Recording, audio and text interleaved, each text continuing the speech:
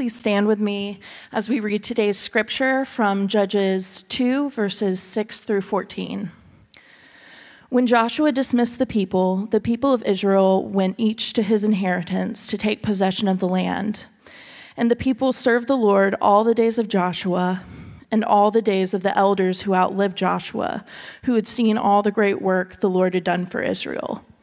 And Joshua, the son of Nun, the servant of the Lord, died at the age of 110 years. And they buried him within the boundaries of his inheritance in Timnath-Heres, in the hill country of Ephraim, north of the mountains of Gaash. And all that generation also were gathered to their fathers. And there arose another generation after them, who did not know the Lord or the work he had done for Israel. And the people of Israel did what was evil in the sight of the Lord, and served the Baals. And they abandoned the Lord, the God of their fathers, who had brought them out of the land of Egypt. They went after other gods from among the gods of the people who were around them, and they bowed down to them, and they provoked the Lord to anger. They abandoned the Lord and served the Baals and the Ashtaroth.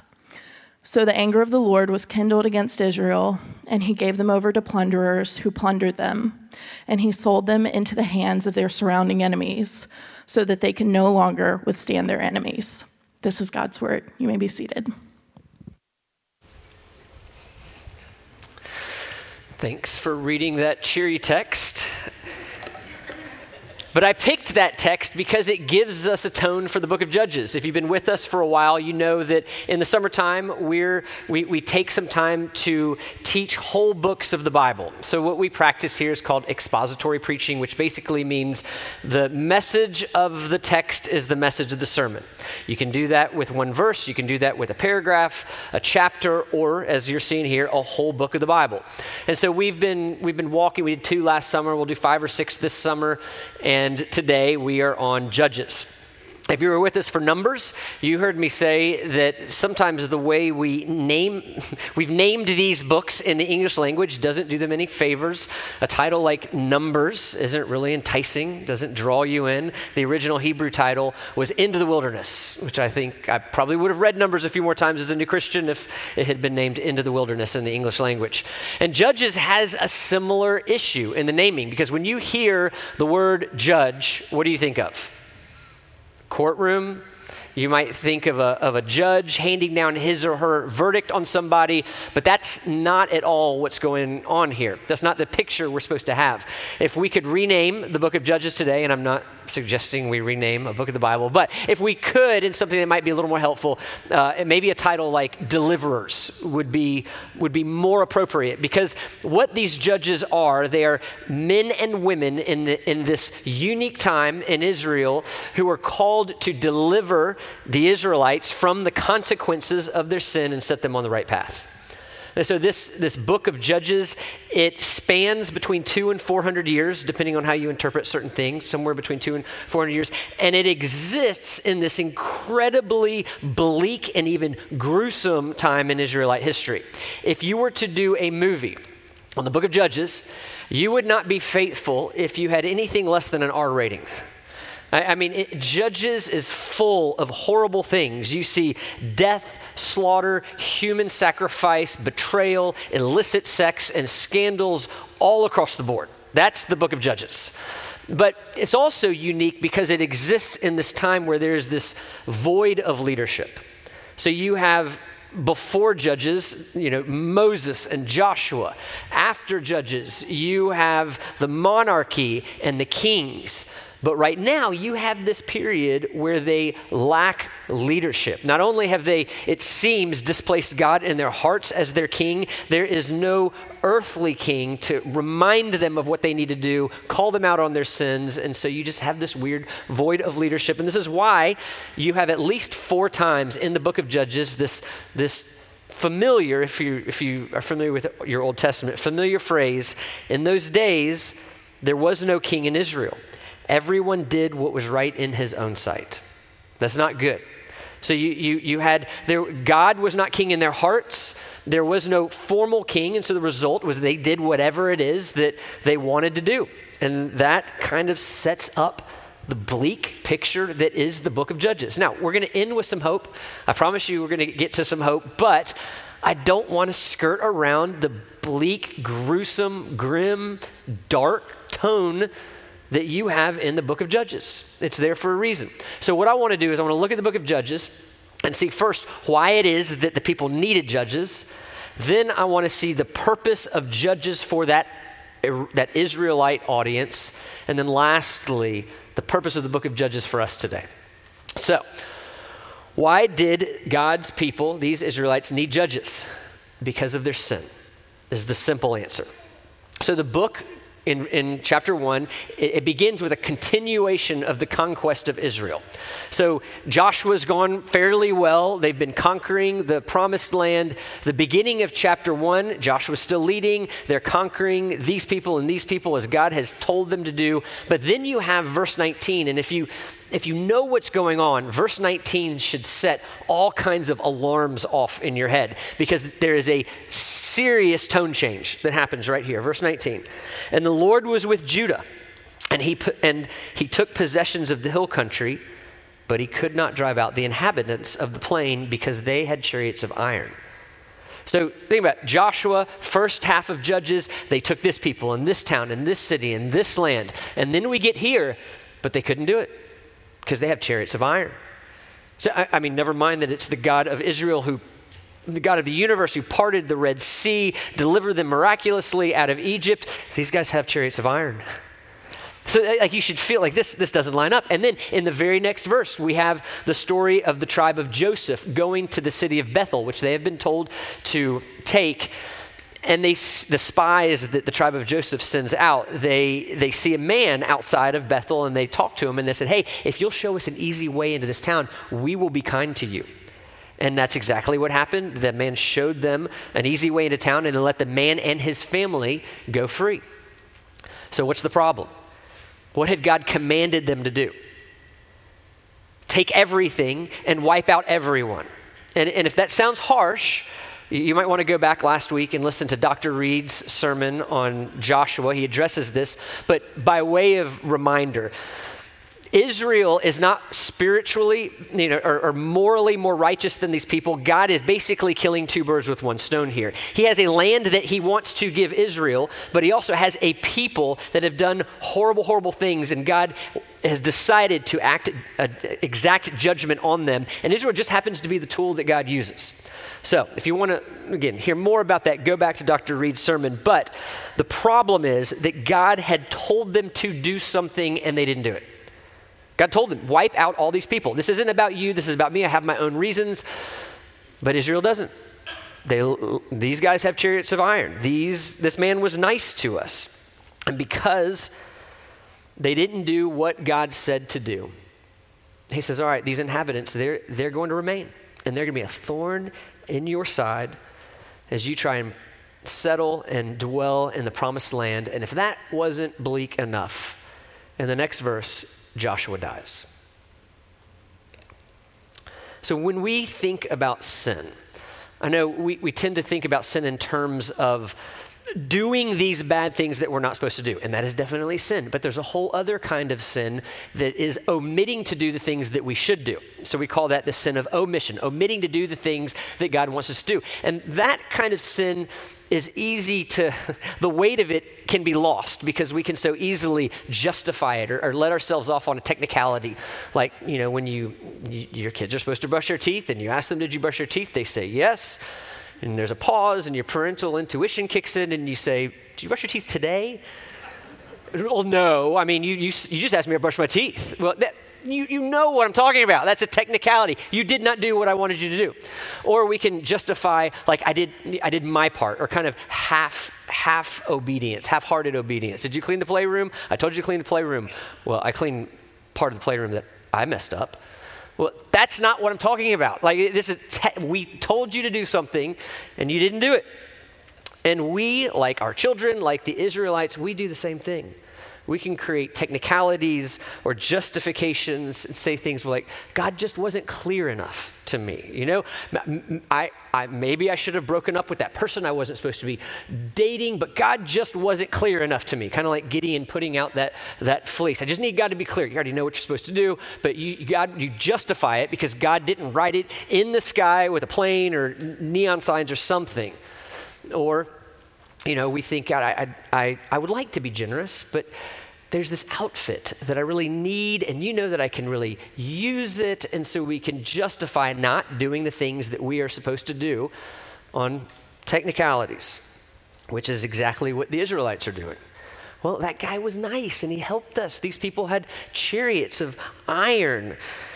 The Israelites can say whatever they want to say, but they didn't do what it is that God told them to do, and that's serious. And it's especially serious when you consider this generation who is not only being told by the God of the universe, they have been rescued from slavery through all these miracles and wondrous signs, and they have been delivered into the promised land. And then some unknown period of time passes, and in chapter 2, verse 10, we read, if you're familiar with the Old Testament, a very well-known passage that really lets you know things are not going well. Chapter 2, verse 10. And all that generation also were gathered to their fathers. That means they died. And then there arose another generation after them who did not know the Lord or the work that he had done for Israel. So this is a major failure. If you remember Clark teaching on Deuteronomy a few weeks ago, one of the main things that God told the Israelites to do was to teach your children about him. Teach your children who he is, what his ways are, his mighty works. Tell them when they lie down, when they rise, when you walk by the way. You are to hand this faith down. And now, not only are they not walking with God, this whole generation hadn't even heard. I mean, just think what a colossal failure it would be if this church, both services, we looked 1-2 generation down the line, and none of our children and grandchildren not only were walking with the Lord, but had even heard. I mean, it's one thing, people are going to go the different directions, but to say they didn't even know, they had never even heard the work of the Lord, what a colossal failure that would be in this church. And this is happening to an entire generation of God's people in the Old Testament. And then it becomes this slippery slope from acts of omission to not doing the things that you're supposed to do, not taking the land, not teaching your children, into these acts, these sins of commission, committing sins that you're not supposed to do. Look here, next verse, 2:11. And the people of Israel did what was evil in the sight of the Lord, and they served the Baals. These are their false gods. So if you remember, what was one of the main things that Israel was told not to do? Make covenants with anyone. God said, I've made a covenant with you. Don't make a covenant with anyone. And not only have they made covenants at this point with people in the land, now they're making covenants with their false gods, with the Baals. And when I was looking at this week, I had just a hot minute of a season where I was thinking, man, I'm glad I didn't do that. I'm glad I haven't made a covenant with an idol. Well, if you're like that with me, you might want to think that through a little bit. Because an idol is anything that we go to for fulfillment or satisfaction that only God can give us. And we make a covenant with an idol when we have some sort of contract with that idol in a way where blessings and curses are included. So sex and money are the easy ones to look at. But whatever it is that we go to for the fulfillment that only God should give us, and we make that kind of contract where if I'm faithful, then I expect blessings. And if I'm not, I can anticipate curses. And then vice versa. If this thing is faithful to me, I should bless it. If it's not, I should curse it.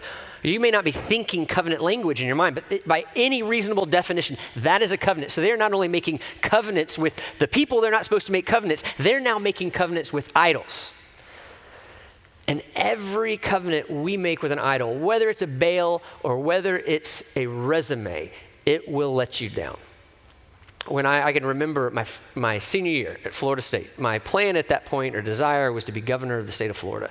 And I was looking at my resume, and And largely, I had put together a resume that should have satisfied me, that could have launched me into that world. And I remember looking at it and just being frustrated because it didn't give me the joy and the satisfaction that I wanted it to. And the reason is because I was making a kind of covenant with something that is dead. Something that is dead cannot be in a covenant. It can't give me something that only God is designed to give me. It doesn't matter how faithful you think you are, how promising you think it is, the idol, whatever it is, does not have the power to give you the peace, the security, the joy, the comfort, the satisfaction, whatever it is, because it is dead. As dead as the false god Baal.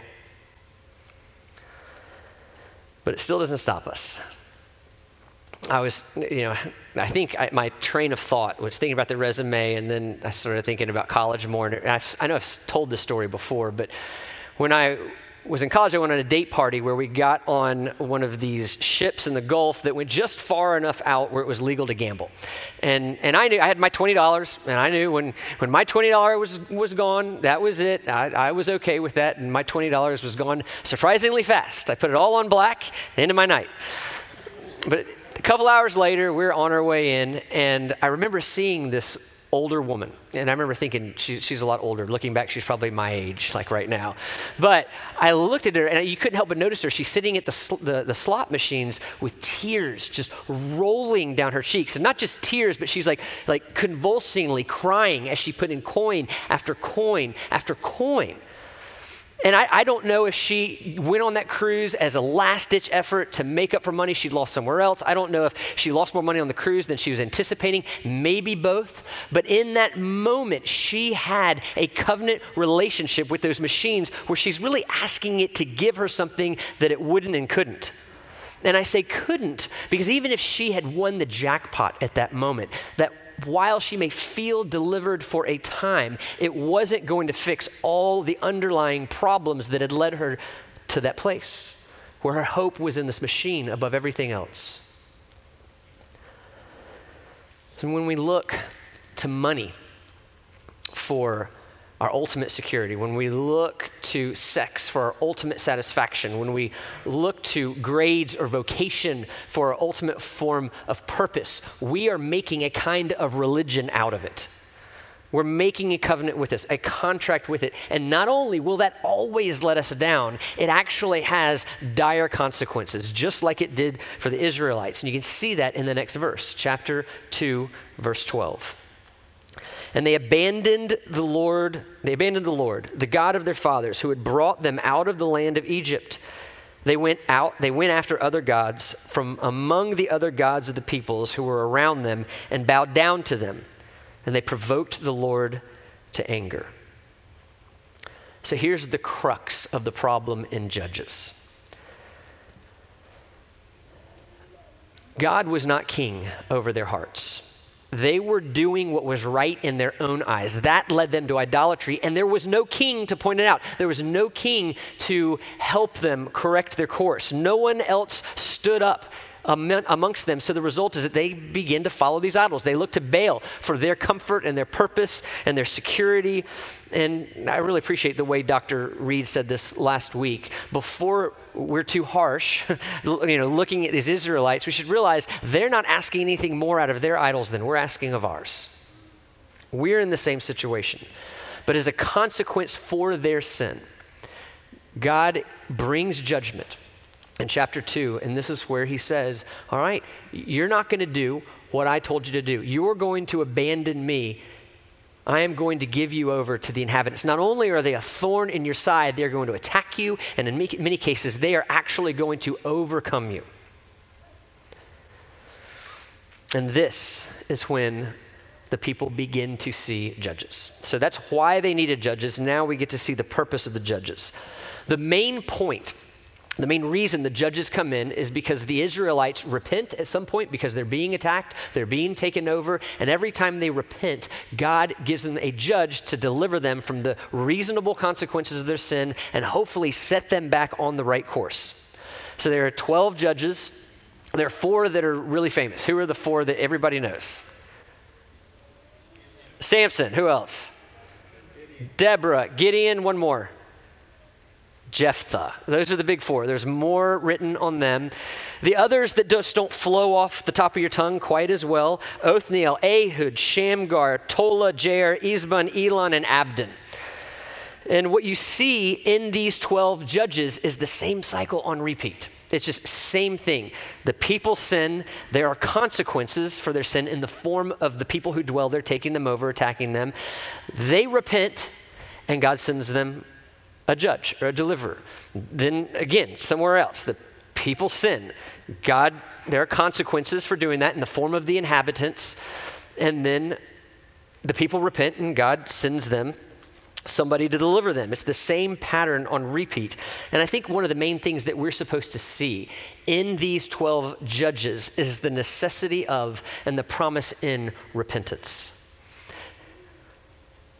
It flies all over me that Christianity is seen by so many as this holier than thou, prideful, condescending group of people who just look down on everybody else. When at the very heart of what we believe, the first step that anybody has to take to be a Christian is to admit that we can't do it. Admit that we are wrong. And like everything about this perception of prideful Christianity is antithetical to the whole foundation upon which it's built. Our sinful nature, our fallen nature, our inability to be God over our own lives. And so the first step in our faith, it isn't the 12 steps, it isn't the 5 pillars, it isn't even going to church and memorizing our sacred text. The first step is simply saying, I can't do it. And I'm going to turn from my sin and turn towards God. But, it's easy to forget how hard this is, especially if you've never done this before. How hard it is to really come to that point, that everything that I've invested in, all my time and energy, everything to try and make my life right, to admit that's not going to do it. It will not do it. You can't get there that way. I was remembering this morning, I wish I could cite it, but I just remembered this morning. It was a letter from a duchess in the 1800s over in Britain to another duchess, I think. And she was writing about the Puritans. And she was talking about how absurd it is that they expect nobles to admit failure and embrace sin and confess sin. She was writing, this is antithetical to everything that is great about nobility. She just can't believe the goal of these Puritans to insist that she or anybody else of her stature would admit to being a sinner. And it's not just a British problem. Over here on this side of the pond, we have some public figures who display the same kind of rigidity towards admitting that we can't do this on our own. In 2014, the former mayor Michael Bloomberg of New York City, he was being interviewed by The Atlantic, and he was kind of talking about all the things that he had done for New York City. And the conversation shifted toward religion. And he said, I'm telling you, if there's a God, when I get to heaven, I'm not stopping to be interviewed. I'm heading straight in. I've earned my place in heaven. It's not even close. And whenever I attack one side of the aisle, I try to be fair and go both ways. And so the next year in 2015 at the Family Leadership Summit, then aspiring President Trump was being interviewed, and they asked him if he's ever asked God for the forgiveness of his actions. And he responded, I'm not sure I have. I just go on and try to do a better job from there. I think if I do something wrong, I just try and make it right. I don't bring God into that picture. Friends, repentance is not bondage, it's freedom. Repentance is not failure, it's success. It's the freedom of going to the God of the universe and saying, I admit everything I'm doing is not working. I will not find the satisfaction and joy and security that I'm seeking through any of these things, through any of these idols, because that's what they are when we're looking for that. I can only find it in you, and successfully handing your life over to the only one who can successfully give you those things. That's freedom, the freedom of repenting of your sins that the Israelites are constantly reminded of through these judges. That's why they're there. But these judges all have major shortcomings. If you look at these judges, they only deliver a part of the Israelite people for a part of the time. And there's this misconception that these judges are like kings and they lead all of Israel at one time. But Israel is, they're divided up by tribes in each of their allotted areas. And for the most part, what's going on here is going on regionally. So probably Jephthah and Samson are actually happening at the same time, chronologically. And so they're only delivered partially in terms of geography. They're only delivered partially in terms of a time period because they're delivered, but then it seems like in every case the people go back to their sin. That the delivery is incomplete. And then you get just one more nudge of hopelessness. When you look at these judges and you see the way that they're arranged, there's this chronological moral decay. There's this moral decline among the judges themselves, from Othniel to Samson. And so you have Deborah, who is a woman, which is not bad, but in that day, you would not have had a woman as a tribal leader, so that would have been seen as a curse of some sort. Gideon, who is the son of idolaters. Jephthah, who makes a covenant with a man that results in the death of his daughter. And then you have Samson, who is a total mess. He is violent, he is deceptive, he is vengeful, and he pretty much fails to follow through on any commitment that he had made. So they do their job, but you get this picture of the futility of these men and women to ultimately give Israel what it is that they're longing for. Each of these judges has significant moral failure, but what we can't overlook is the quality that made them a judge, the quality that made them helpful for Israel at that time is faith. When I was at RTS, I had to write a paper on how in the world Samson, who are like two good things recorded in all those chapters that he did, how he ended up in the Hall of Faith in Hebrews chapter 11. Well, it's called Hall of Faith, not Hall of Good Works.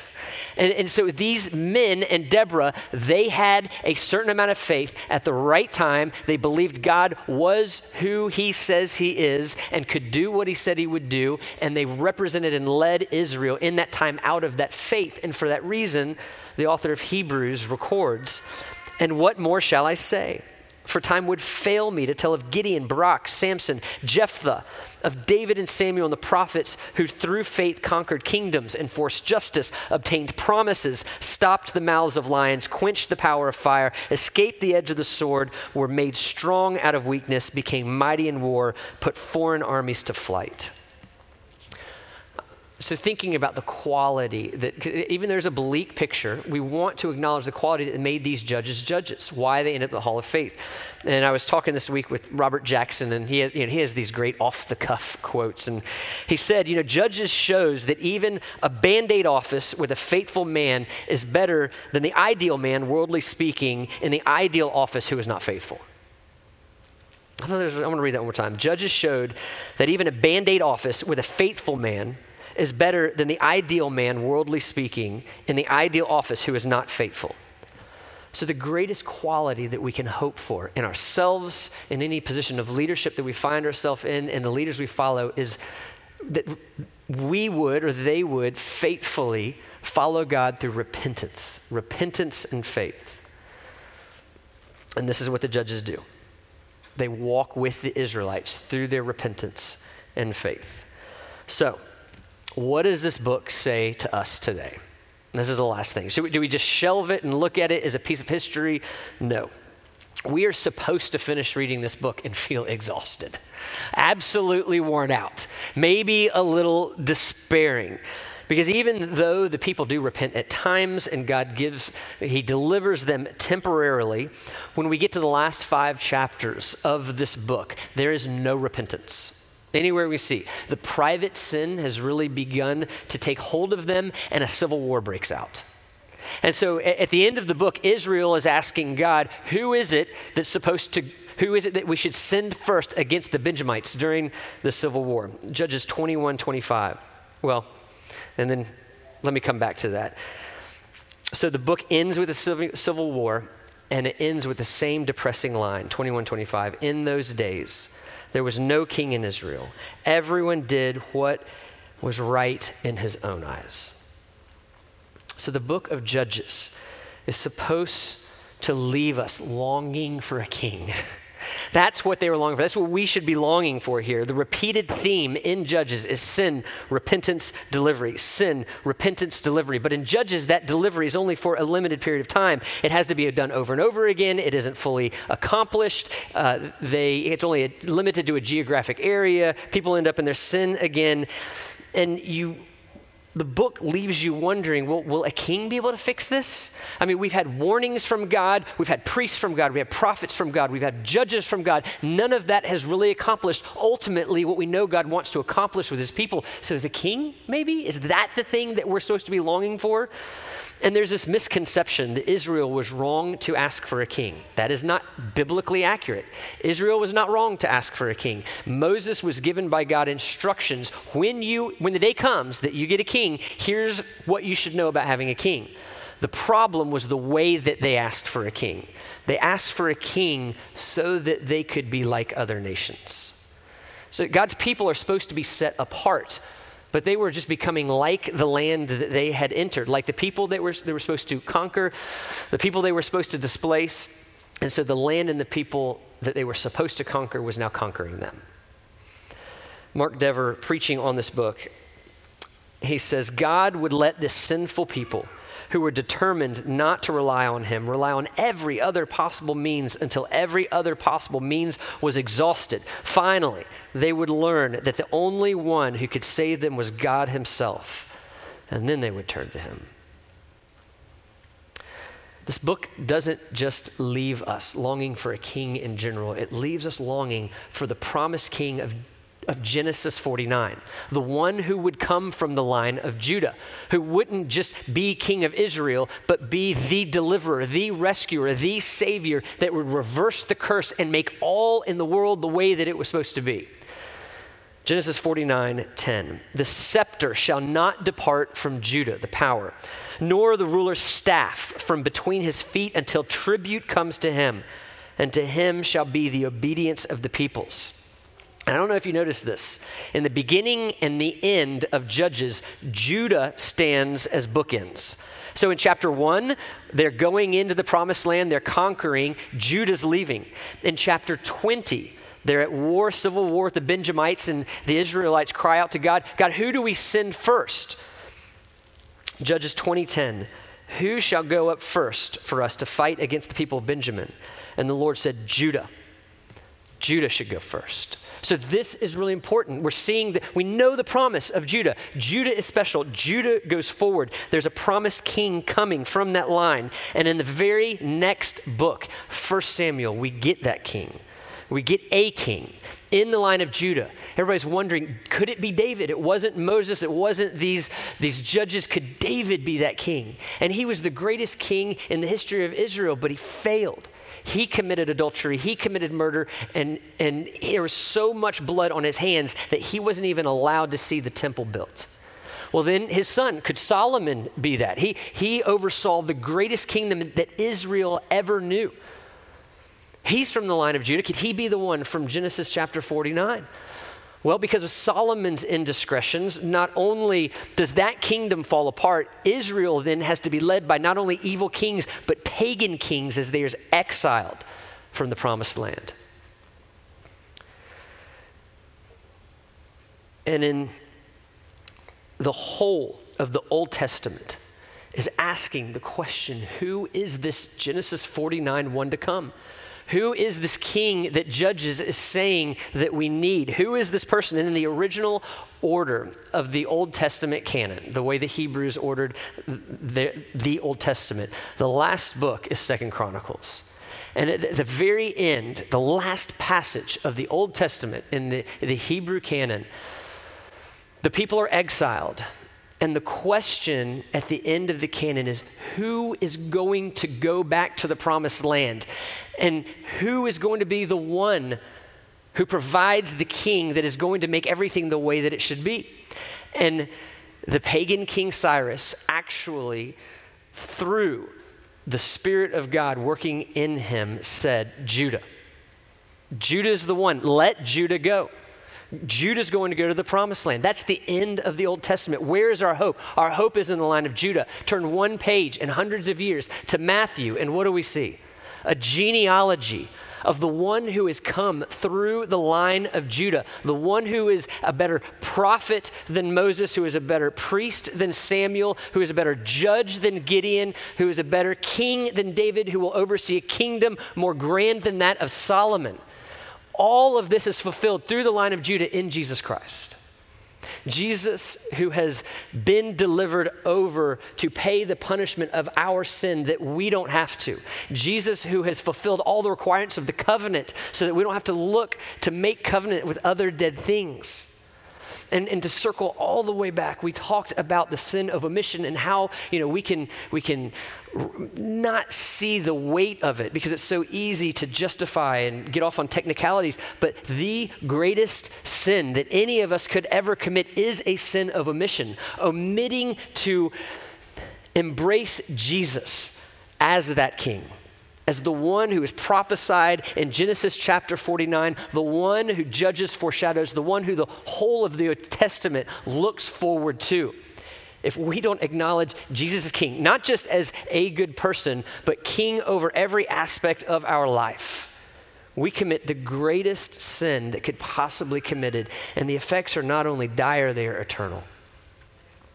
The book of Judges calls us to ask ourselves the most important question we can ask. What are we hoping in? Because we live in a world that does what is right in our own eyes. I mean, if that doesn't describe our world, I don't know what does. Our culture does what is right in our own eyes. Our world makes covenants with all kinds of idols, wanting them to give us something that they can't because they're dead. Our world is not that unlike the culture the Israelites found themselves in. And so like the Israelites, the book of Judges wants us to ask what it is that we are hoping in. Are we going to let the land and the culture we live in take over us? Or are we going to declare that Jesus is king over every aspect of our lives, the big things, the little things? This is the call of the book of Judges. Jesus is that king. And not just king in a way of a technicality or an association. I fall into this group of people called Christians. A king who has genuine authority over every area of our life.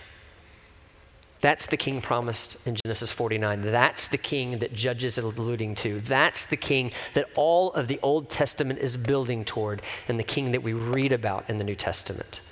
The risen Lord Jesus Christ, who will come back one day and rid us of every ailment, hindrance, sin, and anything else that causes us pain and tears in this life.